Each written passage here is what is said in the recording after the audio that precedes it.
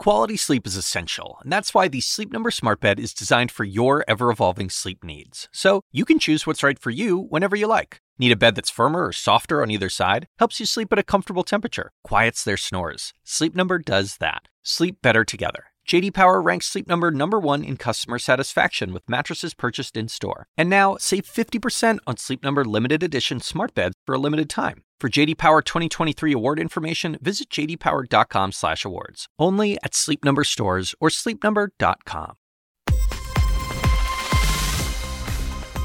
Live from New York, I'm Paula Newton in for Julia Chatterley. This is First Move. And here's your need to know. Crucial call, Biden and Putin to hold a video meeting as Ukraine tensions rise. China consequences. Beijing promises a response over the U.S. Olympic boycott and travel tensions. The U.S. warns over trips to France as COVID cases rise. It's Tuesday. Let's make a move.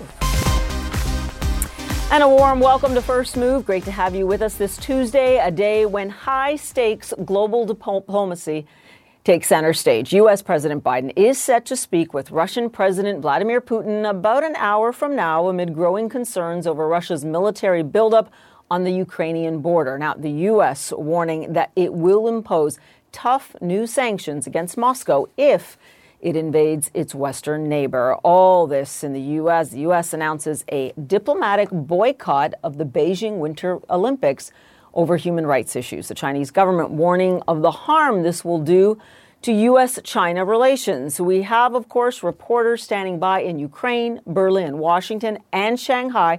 We've got all of those angles covered for you, but first we want to take a check of those global markets. And a much better tone after last week's volatility. You see it there with European stocks higher for a second session. And this is the thing, U.S. futures, too, pointing to a solidly higher open after Monday's advance. Now, the Nasdaq is set to jump almost 2% as richly valued tech stocks that pulled back sharply last week now steady. Investors heartened by preliminary evidence that the Omicron COVID variant may not pose the significant health threat we all feared in the last few days. Now, major Chinese tech names, meantime, are bouncing too after Monday's drop, with Alibaba, this is really interesting, rallying 12%. Its biggest one-day advance in almost 2 years. The Hang Seng soaring more than 2.5% after falling to 14-month lows. China's decision to pump more stimulus into its economy helping sentiment, although major concerns over the health of property developer Evergrande remain. Yeah, I told you it's going to be a jam-packed show, so let's get started. We're going to go right to those drivers. We start with, of course, those closely watched talks between Joe Biden and Vladimir Putin. Due to start less than an hour from now, it is believed this will be the first time they have spoken directly since July, and the main topic, of course, will be Russia's military activities along that border with Ukraine. We are covering this on multiple fronts, starting with our senior international correspondent, Fred Pleik. And Fred, really good to see you. I know how closely you've been watching all of this for several years, frankly, not just months. Strategically, you could argue Putin has played a great hand, right? He's got the attention of the U.S. president. In terms of Joe Biden threatening the strongest of sanctions, do you feel that this could actually help broker some type of truce with Ukraine? Well, I think that's going to be a very difficult issue to broach, and whether that's going to have that desired effect. But I do think that one of the things that President Biden certainly has done, which has definitely reassured European allies, and I think to a certain extent reassured the Ukrainians ahead of this talk as well, is that he has actually spoken to the U.S.'s allies. And of course, Secretary of State Blinken also spoke to Ukraine's President Volodymyr Zelensky yesterday as well, to make sure that Ukraine, the U.S.'s NATO allies, and of course the U.S. itself are all on the same page. And with that, of course, that threat of massive sanctions does get a lot more teeth than if the U.S. were going it alone. You heard it we heard it in a lot of media throughout the day from various European countries who are saying that new internationalism certainly is making that united front of Western nations in NATO and, of course, also among the European unions a lot stronger since the Biden administration has taken office. So I do think that is something that is very important. Now, the Russians, for their part, are saying with this talk of sanctions, and this comes from the spokesman for the Kremlin, he said, look, we've heard it all before. We've heard about sanctions. The U.S. talk about sanctions all the time. The U.S. levies sanctions all the time. So they're sort of trying to brush that off a little bit. For the Russians, Paula, they've been saying that for them, they want to speak about their own red lines that they have. Of course, that first and foremost being Ukraine's possible membership within NATO. They say that that's something that for them needs to be avoided, and generally NATO eastward expansion, as they put it, of course, an important topic to the Russians as well. Of course, the U.S. has rejected any sort of demands by the Russians. NATO has done that in the form of the Secretary General, and the Ukrainians as well. So it certainly seems as though with that talk coming up, there seems very, very little room for any sort of compromises or common ground, Paula. Yeah, and yet that is what Joe Biden wants to try and find during this meeting. Fred, we'll leave it there for now. Appreciate it. Fred Pleitgen for us in Berlin. Now, a senior U.S. official says President Biden will make clear on that call, quote, what the United States is prepared to do if Russia attacks Ukraine. Now, Russia has the capacity, of course, to mount an offensive as soon as next month, according to U.S. intelligence. John Harwood following it all, and he joins me now live. You know, I'm interested to hear what White House officials are telling you about their bargaining leverage here. Of course, we've seen these stronger sanctions or the threats that to have those. They're on the table. Yet, you know, few expect the Biden administration to really impose them, let alone consider stronger military moves. Again, stronger military moves if that ultimately comes to it in Ukraine. Well, look, there seems, Paula, to be zero chance that the United States is going to commit troops to block a Russian aggression within Ukraine. So what the Biden administration is trying to do and what Joe Biden will do in this 10 o'clock virtual conference call with Vladimir Putin is both provide some sort of diplomatic off-ramp, something to give some sense of reassurance to Vladimir Putin that the West is not seeking to increase pressure on Russia itself, but also lay out initiatives that, as Joe Biden said late last week, would raise the cost to unacceptably high levels to Vladimir Putin. Now, the most severe forms of sanctions they could levy are to unplug Russia and its energy companies from the international financial system. That would be a very grave step. Europeans have talked about that for several months. Nobody's pulled the trigger on that yet. We don't know whether or not European allies and the United States would be willing to do that. Lesser sanctions would be restricting the activities and the financial wherewithal of Russian oligarchs, for example. We know that previous presidents, George W. Bush, Barack Obama, were unable to deter Russian aggression in Georgia and in Crimea. So Vladimir Putin's got the troops on the ground. He's amassing the capability of invading Ukraine, and Joe Biden's going to try to deter that. And of course, there's a political backdrop here, which is that the previous president, Donald Trump, did not want to deter Russian aggression. Donald Trump had been helped in his 2016 campaign by the Russians. He then tried to shield Russia from the investigations into the hacking, suggesting Ukraine was involved, and he pressured the Ukrainian president to try to dig up dirt on Joe Biden. So in addition to the national security issues, there's a big political overhang. Of course, that pressure on Zelensky triggered the impeachment of Donald Trump. Yeah, and some complex pressure, to be sure. I think when it comes to the negotiating strategy, though, employed by Joe Biden, I mean, I'm going to mention it, right, John? This White House tends to underpromise and underdeliver at the same time. There must be something they're looking for here. In terms of a diplomatic off-ramp, have you been given the outlines about what this might look like this afternoon? Not in detail, but I think the suggestion from administration officials is that the off-ramp would be some sort of reassurance from Russia. You know, Russia, in addition to outward aggression, exhibits its own insecurity about pressure from the West. And so Russia has been trying to get the NATO to promise not to admit Ukraine as a member. NATO does not want to do that. In fact, they've given a roadmap to Ukraine for how they could become a member, but some sort of a gray area in between there about indicating that the NATO and the West is not trying to intrude on Russian affairs. But that's not the proximate issue now, because Russia is in fact threatening to invade Ukraine, and of course they have committed aggression repeatedly over the years. So some sort of way of reassuring Moscow, I think, is the diplomatic off-ramp, but there's only so much they can offer. Yeah, and again, all eyes on that menu of financial sanctions, if indeed the United States is going to outline those in more detail. John Harwood for us from the White House. Appreciate it. Now, as if the White House wasn't dealing with enough, another big challenge for Biden, China. The country says the U.S. will, quote, pay the price for its wrongdoings after the White House announced a diplomatic boycott of the Beijing Winter Olympics. Listen. 美方出于意识形态偏见 Out of ideological bias and based on lies and rumors, the U.S. attempts to disrupt the Beijing Winter Olympic Games. This will only expose its malicious intention to the world and will lead to greater loss of moral authority and credibility. David Culver is live for us in Shanghai. The Chinese seem to indicate that they will have a more than just rhetorical reaction. Is there any indication of how they might retaliate? Please wait and see, Paula. Those are the words from the spokesperson at the Foreign Ministry. So they're not laying out any details, but they are assuring there will be countermeasures that will be put in place. As you said, that they want the U.S. to pay for its wrongdoings, pay the price, and that the U.S. shot itself in the foot. Okay, so what can we expect that would possibly be done to counteract this U.S. boycott of the Olympic Games? Well, it's likely that they're going to do something that will push ahead their ideological agenda, something that we have seen enhance over the past even 12 months as they've seen crackdowns on big businesses, and you've seen really a scaling back of any sort of Western influence.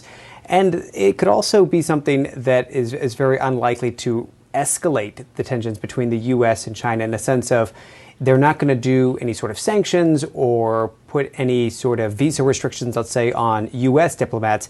The fear there would be that the U.S. would do that in reciprocity to them. They put exactly the same sort of measures back in place. And so they don't want to go that far. But I think we can see, expect to see at least, potential influence cracking down from the West, particularly from the U.S. There is some speculation even online here that maybe there would be a withdrawal of the upcoming Spider-Man film that is supposed to be debuting around the world. Now, that may sound strange, but Western films have the Chinese market, to look forward to because it is the largest movie market. And to do that would send a message to the rest of the Western world that no longer are they going to be looking to the West for influence. That could be one way that they approach this. Businesses here in Shanghai, a few of them have told me, American ones at that they're expecting potential repercussions because of this. Maybe they're going to try to curb influence the businesses have within this massive market with 1.4 billion people and consumer base. It really remains unclear, but it's really unlikely that they're going to do something that's going to cause damage to either China's own businesses outside of the country or even some of its own diplomats. It is also interesting to see, Paula, that they're pushing this ahead in state media, because that was something that just 24 hours ago they were hesitant about when it was just expected that the White House was going to go forward with this diplomatic boycott. And now that it has in fact happened, you're seeing a lot more of a vocal stance in state media showing support for China, and it's really what they position themselves to be the victim in all of this. They say that these claims of human rights abuses in Xinjiang against the ethnic Uyghur Muslims are rumors, they're lies, and that the U.S. is using this, Paula, in their words, to politically manipulate. Mm-hmm. It is really interesting that it has made it to state media because it went from censorship, a little bit more than 24 hours ago to now using it to obviously stir that nationalist sentiment. David Culver, thanks. Really appreciate it. Now, these are the stories making headlines right around the world. The United States CDC is urging Americans to avoid traveling to France as a fifth wave of COVID infections builds. French officials say protective measures will be tightened up. CNN's Melissa Bell is live with us in Paris with more. Melissa, I have to tell you, as a case study, France really is incredibly worrying. When I look at the vaccination rates, they're relatively high. And yet this is just before the holidays. More restrictions, shutdowns now, work from home being encouraged for as many who can get that done. And this is what's so worrying. Hospitals apparently being, again, overwhelmed. That's right, Paul, and you're right to point this out. France is one of those countries that has had a fairly strict system of a COVID pass to get into restaurants, bars, cafes since the summer. High vaccination rates, people really wear masks whenever they go indoors here, and yet those really remarkably fast rises, more than 50,000 new cases a day on some days these last few weeks, and that tells you really just how virulent this Delta virus variant is. That's what's driving this particular wave. And what we've seen, what the French authorities have said, is that by the end of January, if things continue as they are, hospitals will once again be overwhelmed. It is the sharpest wave, they say, of the last few. So these fresh restrictions, nightclubs, are closed from Friday, fresh measures inside schools, and most importantly, perhaps, given that it is the young that are proving so crucial in the transmission of this particular virus at this stage, vaccination that will be open to those under 12. Whether or not that will be enough is the key question. And you're right, this is just ahead of Christmas. The French economy can simply not afford to shut down. Yeah, and I want to ask you quickly, most of the time that we have, you mentioned the fact that this is really spreading amongst young people. The European countries, some of them have not been that quick to really vaccinate the young there. How's that program going in France? Well, for the time being, this has been open to people who are over 12. And you're right, those vaccination rates are incredibly high. But now the pressure is getting the young to get vaccinated. And what we've seen in other European countries these last few days is also a remarkably virulent Delta variant driving a fifth wave that is proving catastrophically dangerous and worrying for the weeks and months ahead in terms of its pressure on hospitals. Germany, one of those countries that's looking to perhaps vaccinate people on a mandatory basis. Austria has already announced that it's going to do it. That is the key, getting those not vaccinated, either because they're hesitant or have been too young to get vaccinated in order to try and stop this spread, Paula. Yeah, and I especially appreciate that granular detail because, as I said, if you look at France as a case study, it can worry many of us quite a bit. Melissa Bell for us in Paris, thank you. Now, the United Nations says more than 850,000 people in South Sudan have been affected by months of severe flooding. You cannot believe the video here. In Unity State, roads and villages are completely submerged, and thousands of residents have been displaced with little access to food and vital supplies. Officials say it's the worst flooding the area has seen in about 60 years. Now, in the next few hours, CNN's Clarissa Ward will bring you more on South Sudan's climate emergency.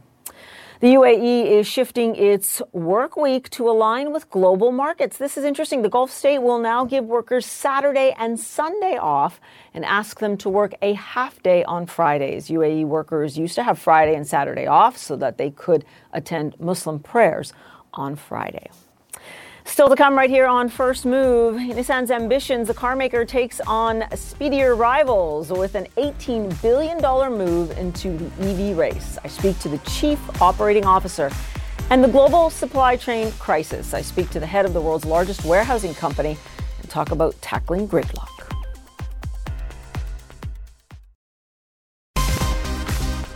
And welcome back to First Move. All systems go for a strong open on Wall Street. Stocks set to rise for a second day on new variant hopes. Still no evidence of serious illness. Such good news associated with this new strain.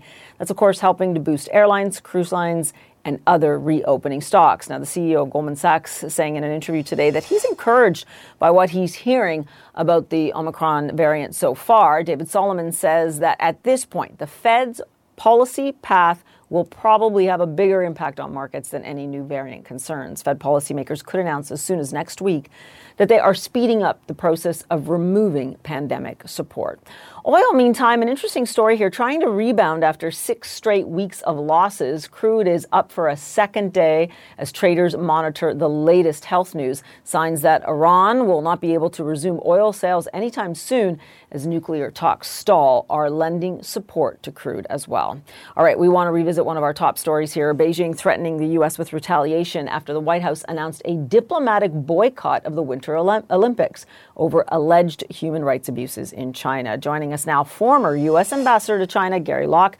He's also here to discuss the issue of global vaccine inequality. The former Commerce Secretary says the U.S. should not support intellectual property waivers on COVID vaccines. I want you to welcome you to the show, Ambassador, and we will get to that issue of vaccines in a moment. But first, I wanted to try and tap your knowledge on China here. Listen, the United States really hitting back here diplomatically, and yet this really brings us back to the issue of what do you do with China? Do you think anything like this will have any influence? Because what we have been discussing here is whether or not there will be a decoupling now, especially in the business environment between China, the United States, and its other allies. Well, first of all, it's a pleasure to be with you, Paula. I think that the Chinese will find a way to symbolically retaliate against the United States. This is the gesture by the United States is an insult to them.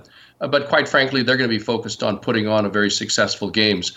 And the truth of the matter is that very few diplomats from the United States would have been attending anyway, given so many of the COVID restrictions within China.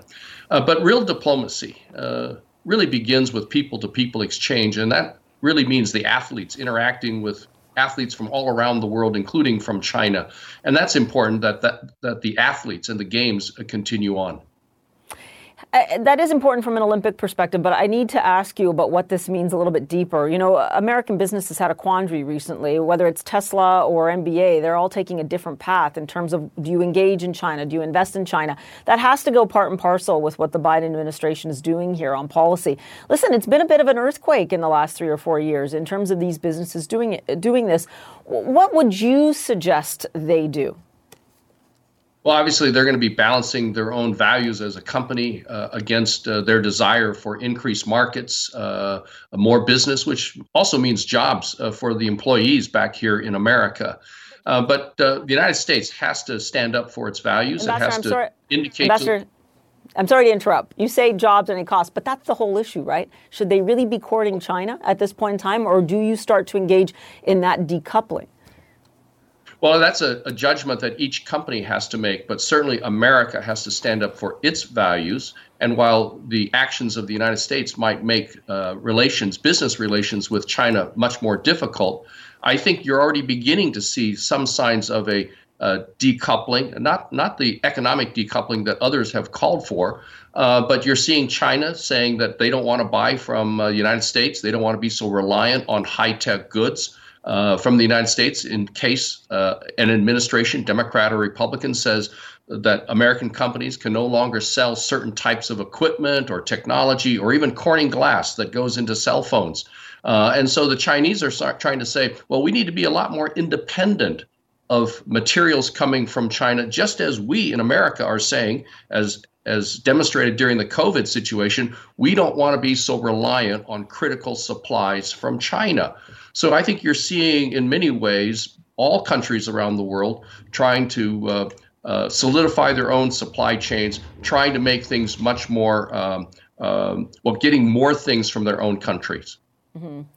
And as I said, we'll continue to watch that carefully. I found it interesting from our correspondent David Culver in Shanghai, who said that one retaliation now might be actually not releasing the Spider-Man movie in China, which is really interesting symbolically, if not materially. Okay, we want to talk to you as well about the Biden administration. And you say the Biden administration is wrong to support IP waivers for COVID vaccines. You indicate that it will put research and innovation at risk. Why? Because the WHO says it's time to move off that paradigm, right? That it's old and that it doesn't really serve public health globally. Well, first of all, the Biden administration needs to be commended for committing and pledging more than 1 billion doses of the vaccine to other countries, especially the underdeveloped and poorer countries of the world.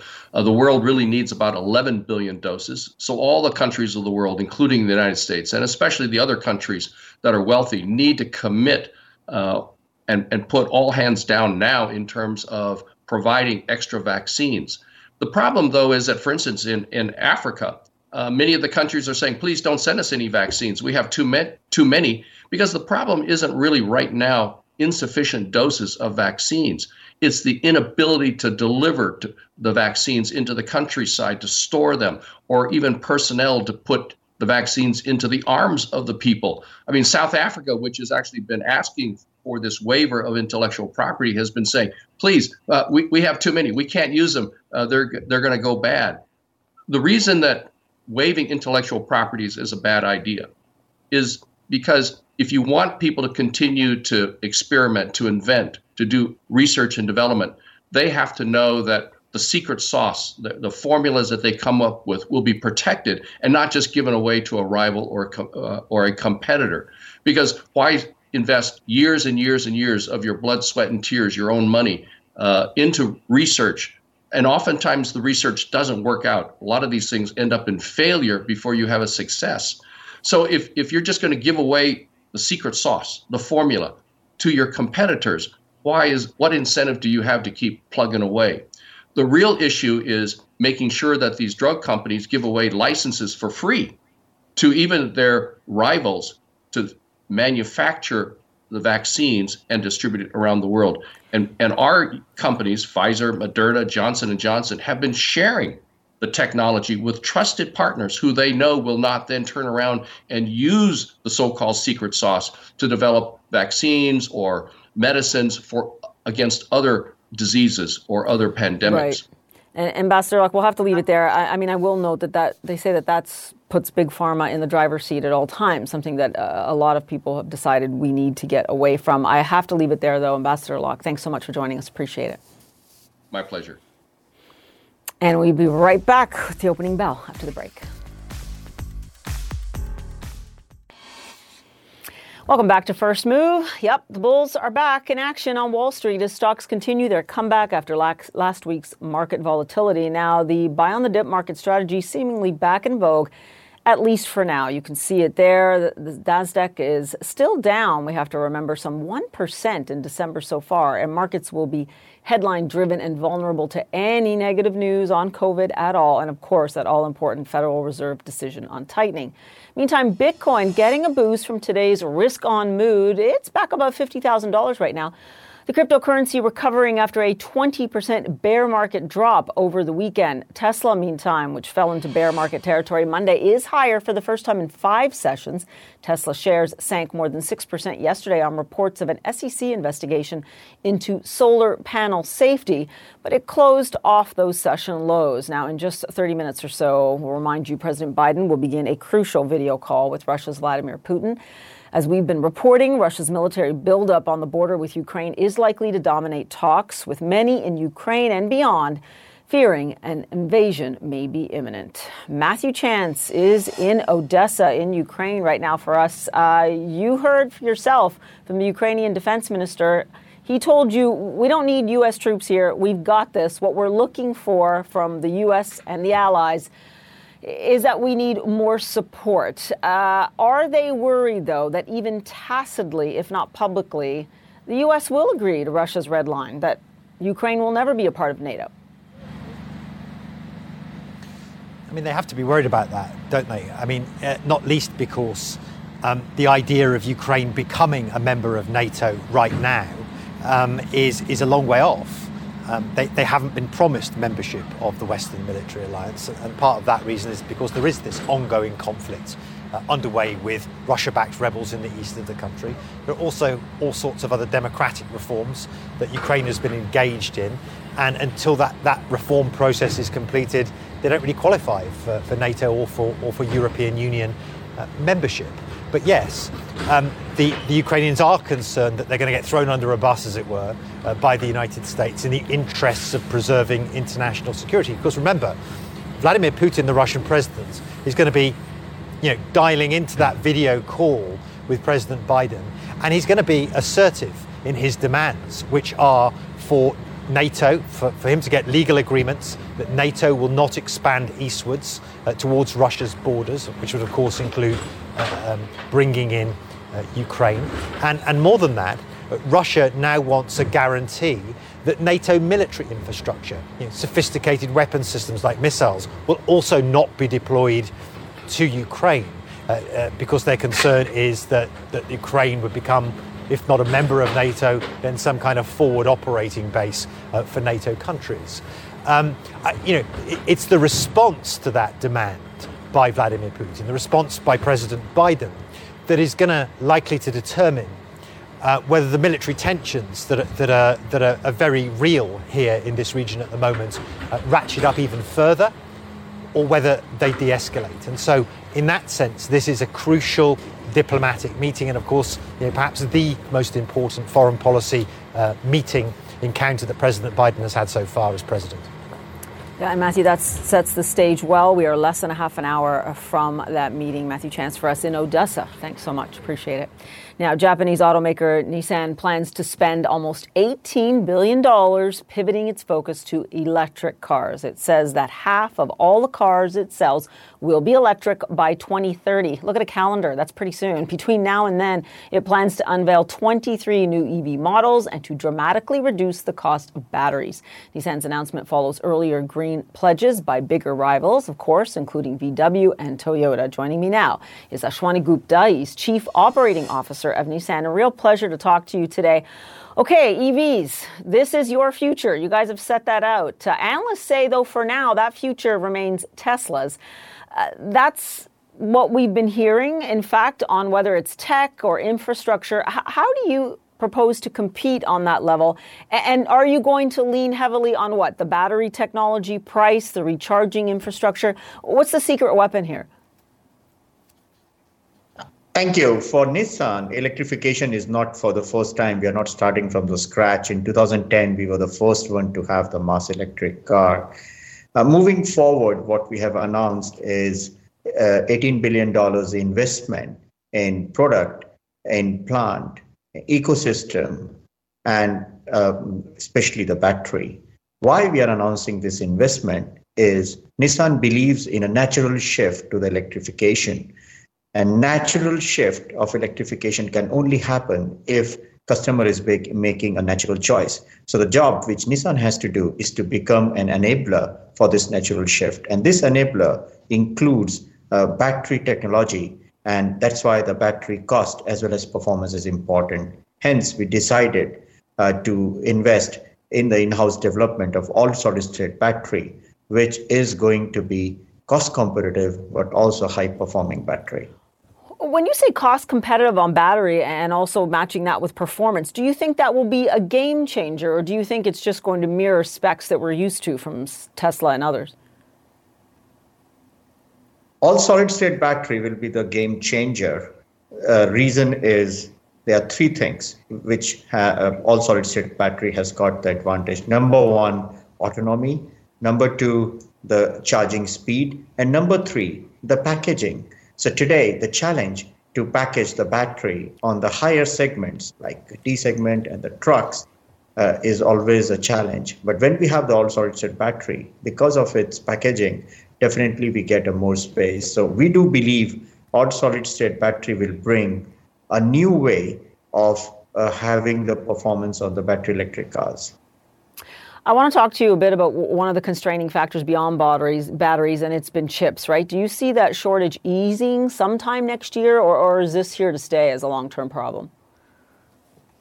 I would say that situation is getting better day by day because there's always a lead time between the decisions on the capacity investment and the start of the production.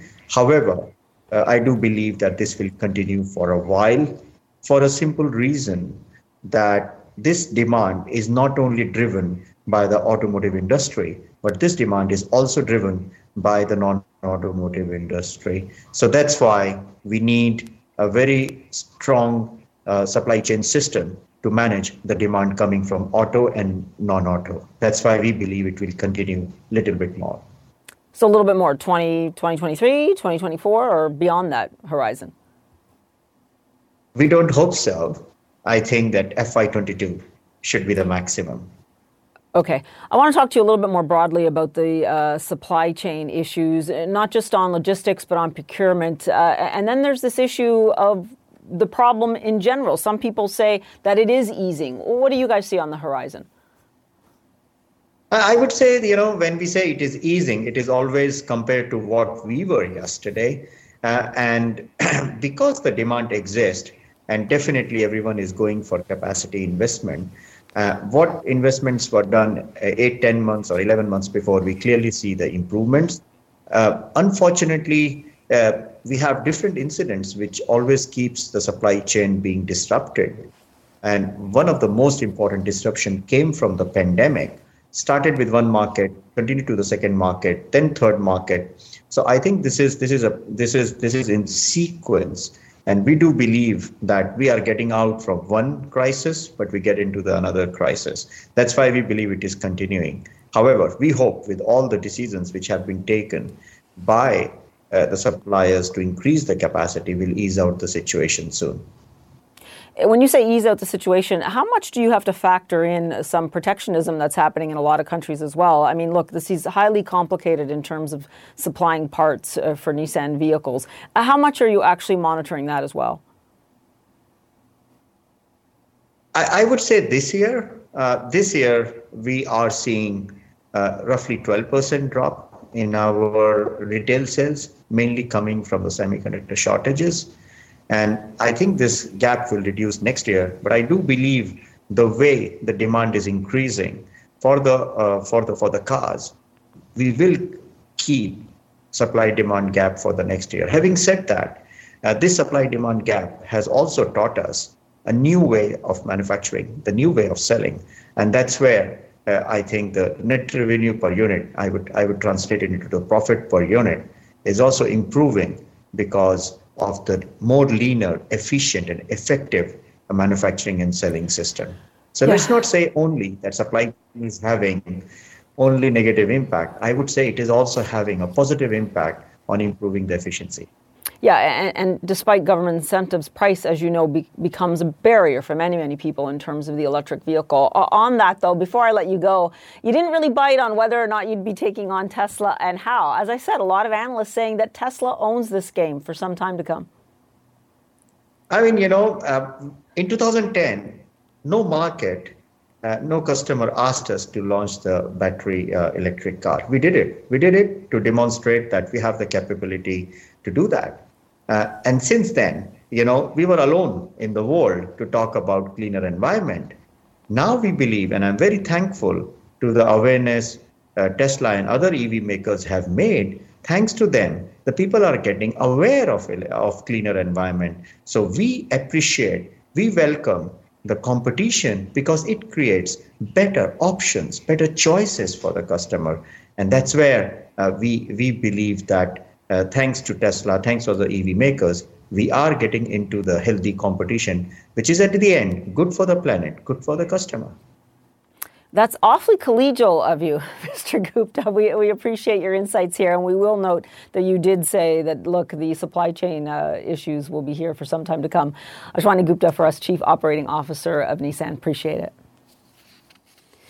Now, next here on First Move, in the face of global supply issues that we were just talking about, we speak with the CEO of a company that's working to help the logistics sector thrive.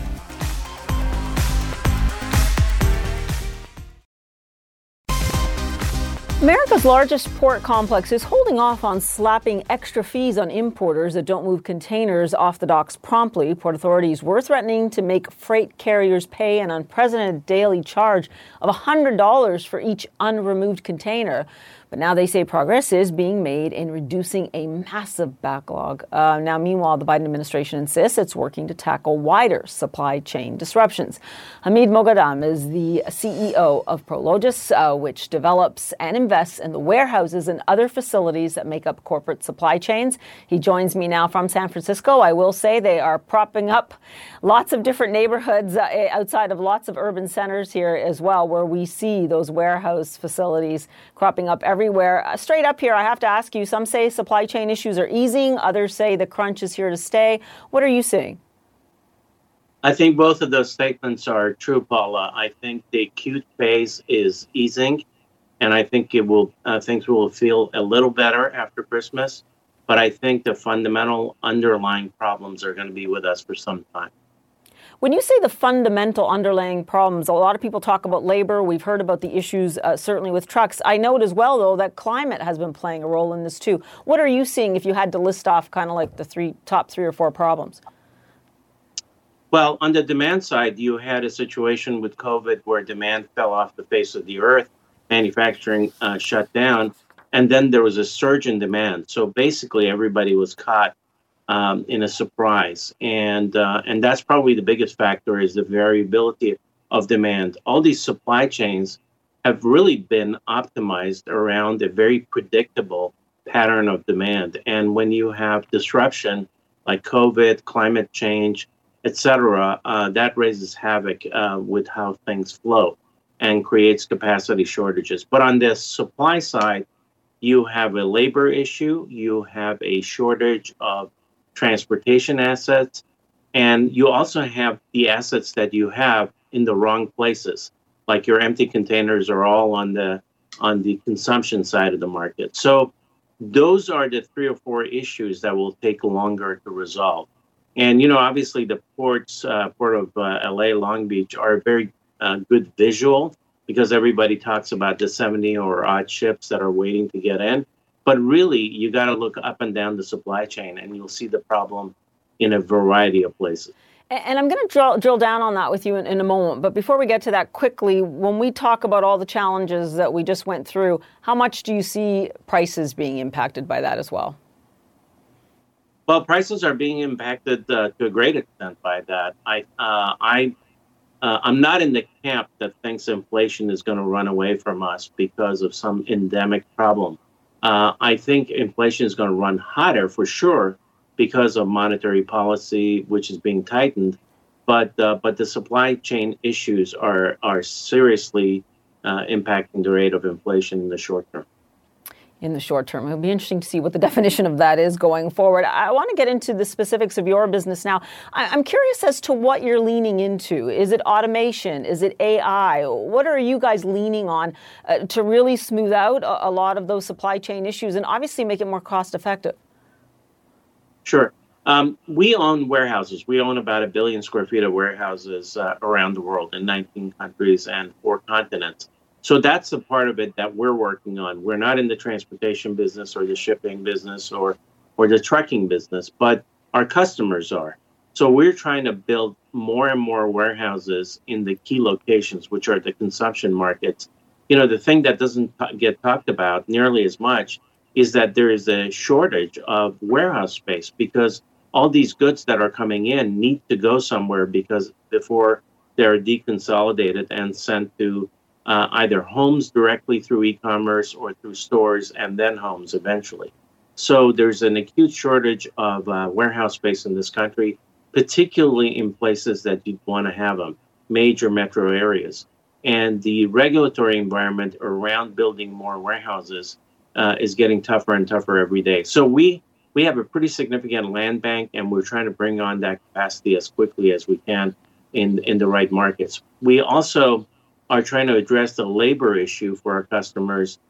We launched about 3 years ago, way before this, a Prologis Community Workforce Initiative that's designed to train 25,000 people within 2 remaining years of that program. And we're going to scale that up, because 25,000, even though it's a pretty significant number, is only scratching the surface. So we're really planning to expand that program over time. So labor and space is where we're focused. Yeah, I don't have a lot of time left, but we are looking at some video right now, though, of what I was getting to with the automation, with the robotics, with the AI. Sure. Quickly, how much more are you investing in that?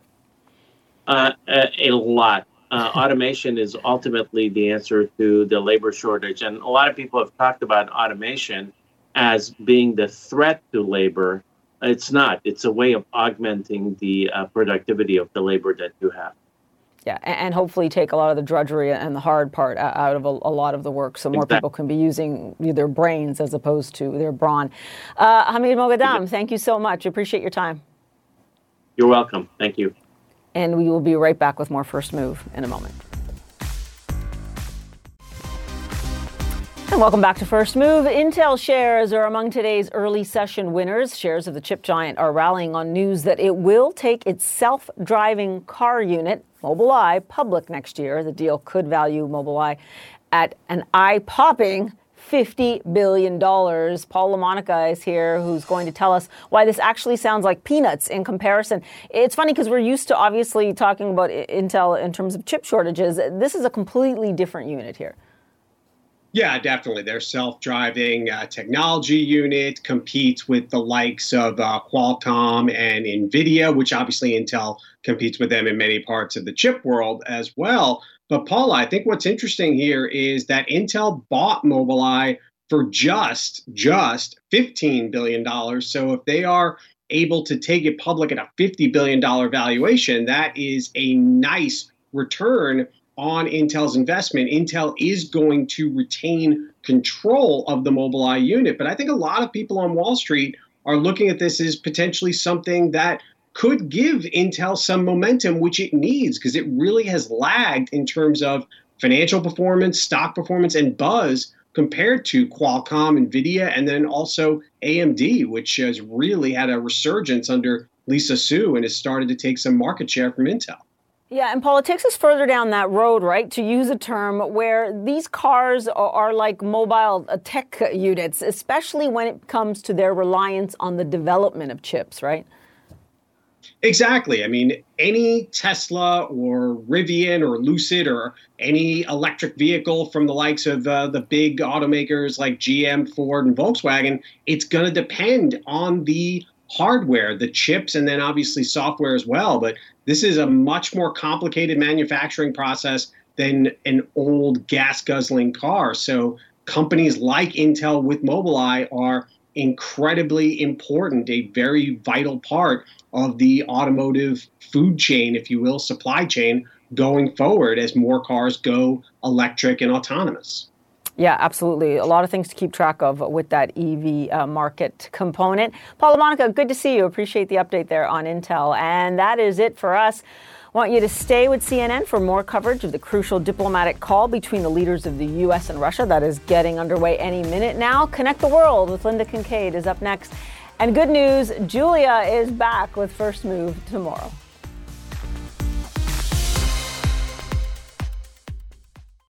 When you work next level.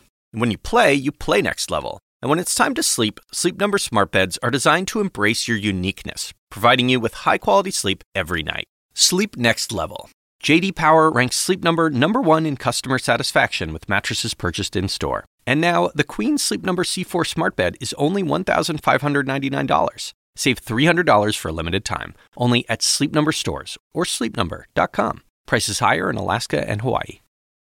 Quality sleep is essential, and that's why the Sleep Number smart bed is designed for your ever-evolving sleep needs. So you can choose what's right for you whenever you like. Need a bed that's firmer or softer on either side? Helps you sleep at a comfortable temperature. Quiets their snores. Sleep Number does that. Sleep better together. J.D. Power ranks Sleep Number #1 in customer satisfaction with mattresses purchased in-store. And now, save 50% on Sleep Number limited edition smart beds for a limited time. For J.D. Power 2023 award information, visit jdpower.com/awards. Only at Sleep Number stores or sleepnumber.com.